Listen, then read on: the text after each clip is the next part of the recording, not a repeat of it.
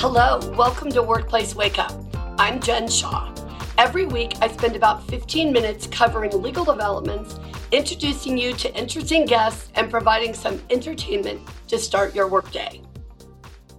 Hello, everyone. Happy New Year. I cannot believe we are in 2023. I'm so happy to start my day with you. And I just find it fascinating how fast time goes by. My grandmother used to always say that as you get older, time passes more quickly. And she is so right. Here we are, a couple of years already into the 2020s, which is unbelievable. I hope you all had a wonderful holiday season. Whatever you celebrate or whatever you do, I hope it was fun. And I'm happy to have you with us today. So I thought it would be fun for us to talk about a couple of trends that we're seeing for 2023. And I got to be honest, these are not unique ideas.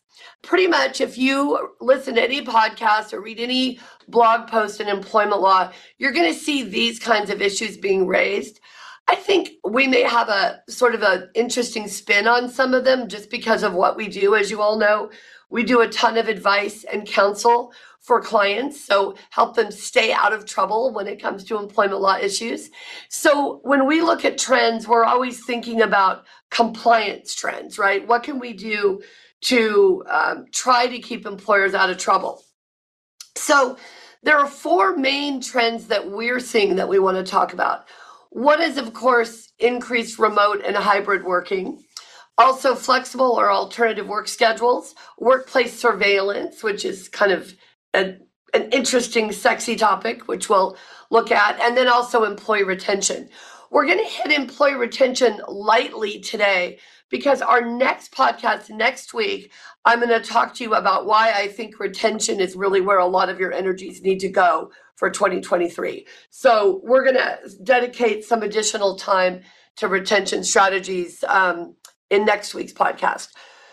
But for today, I want to start by talking about this remote and hybrid workforce, really transformation that we're seeing. Obviously, for many organizations, this whole focus on hybrid and remote work started with the pandemic. So March of 2020, businesses start closing. We start thinking about how are we still going to do our business? How are we going to get our work done? How are we going to serve our clients when they are needing our services, but our employees need to be home, right? Maybe we couldn't have anyone at work because of the executive orders that were issued here by the governor. We weren't in an industry that was considered essential, but we still had work that we wanted to be doing. And of course, we wanted to keep our employees paid, right? So remote and hybrid arrangements really came into play at that point. And I think what is so interesting about them is for many of us, we had, or we may still have, preconceived ideas about whether a hybrid or remote workforce is effective. Is it efficient? Are people productive? And in fact, it's been interesting to watch since March of 2020, the studies that have come down that have shown that on the whole, for the most part, people are pretty productive at home.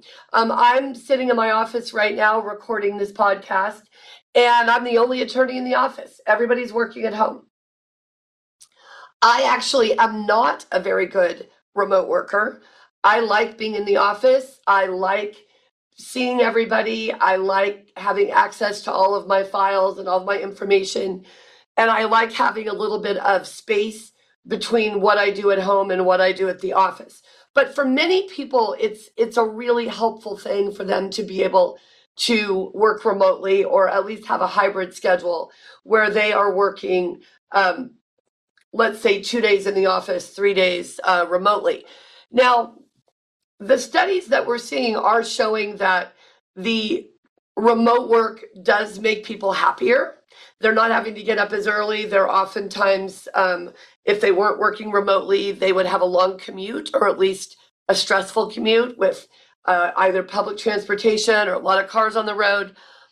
And so there are a lot of benefits to remote work. Now, we've talked to you through the years, whether it's on the podcast or in our blog posts or in our training sessions, that we offer about the legal issues that come up with remote and hybrid arrangements, right? So, for non-exempt employees, for example, how do you make sure they're getting paid correctly? How do you make sure they're recording all their work hours? How do you make sure they're taking their rest breaks and meal periods? How do you evaluate productivity? And one of the biggest issues that I think most organizations are going to need to focus on for 2023 is, now that we're pretty committed, many of us, to having at least a hybrid work schedule or work arrangement where folks can work at home and work in the office, how do we keep everyone together? How do we encourage the collaboration? How do we make sure that our teams are actually in connection? And it's funny, we have Zoom, we have Teams, we can do conference calls, all of that is fine. But from my perspective, it's hard to replicate the connection you get when you're standing in somebody's doorway in their office, or you're sitting at their desk and you can actually have a conversation. Now, this is a perception issue, right? I'm older. I've been in the workforce for 30 plus years. So I like the idea of seeing people and being with people and having that personal connection. I think younger generations, some of them, are more used to hybrid, more used to, for example, playing games with their friends on computers, right? Rather than meeting them in person to go do something. So some of this is perception. And I think what we need to look at from an organizational perspective is, how do we create that connection? And it's going to depend on who your employees are, what they're doing, where they are, and what you're looking for. But it's really going to be an important thing for us to discuss and take some practical steps to really encourage that collaboration going forward. Because ultimately, the longer everybody's apart, I realize that absence is supposed to make the heart grow fonder. But the truth is, I think there's also a little bit of out of sight and out of mind. So it's important to do what you can in the organization to keep everyone going. The second trend that I want to talk about briefly are these flexible or alternative schedules. Remember that in California, for non-exempt employees, we pay daily overtime. So if you work more than 8 hours in a day, generally under most of our wage orders, you're going to get time and a half. More than 12 hours, you're going to get double time. One of the things that we're seeing a lot of folks wanting to do is have more flexible schedules. You can start anytime between 6 a.m. and 10 a.m. You can end anytime between 5 a.m. and 9 p.m. or 5 p.m. and 9 p.m. Just be sure that if you've got non-exempt employees, that they are taking those rest and meal periods at the right time. And also remember that in California, you cannot have an alternative work schedule that is more than 8 hours a day, for example, a 410, without having an actual election. And a law is called an alternative work week schedule election, an AWS election. Without that election, your schedule will be invalid and you will owe back overtime. So a lot of folks have called us recently about, we just want to have a 410. We've been following what's going on in the UK, for example. There's a big experiment they're doing on a 4-day work week. It's working pretty well. And so we want to do that. Well, that's great. You can do that, but your employees have to vote for it. Because remember what they're giving up. You're doing a 410. You don't want to pay the overtime between the 8th and the 10th hour every day on those schedules, right? The reason you want to have the election is because you want to avoid paying the overtime. You want to be able to pay them for the 410s. They haven't gone over the 40-hour-a-week requirement for overtime. And you don't want to have to pay them more than 8 hours in a day overtime rule. Okay? So there is a reason to want to adopt an actual AWS, but you have to do it in a very formal way. There's another trend that's related, which is workplace surveillance. And we're seeing this come up a lot in terms of folks who are working remotely and the employers wanting to know, what are they working on? What are they doing? What projects are they handling? What work product are they pushing through? There have been a ton of new companies that have sprouted up that have tracking software for it's literally keystrokes. What websites are they visiting? What emails are they sending? We even have some employers who have said, look, you have to designate a place in your house where you're going to be working, and that's going to be considered your work area. So it's not your personal area. And we're going to have you on camera all day. you're going to be working on camera. And in California, you can do that as long as you give employees notice so that you have diminished their reasonable expectation of privacy. But it's a really interesting issue. So it's something that if you're looking at wanting to surveil your employees, again, whether it's because of the remote workplace, or maybe you want to know where your delivery drivers are going, so you want to put a GPS tracking on their vans. There are lots of requirements that you need to follow because California has this reasonable expectation of privacy.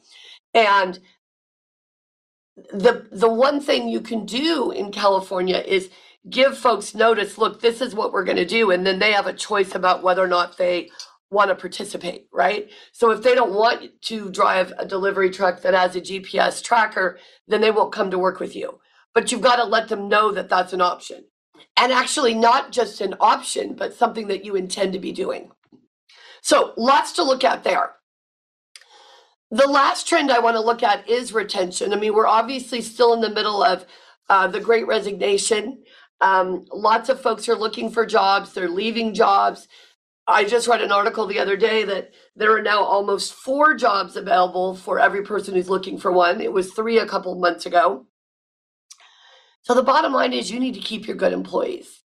You need to keep the ones who do a good job. And I think sometimes retention is an afterthought.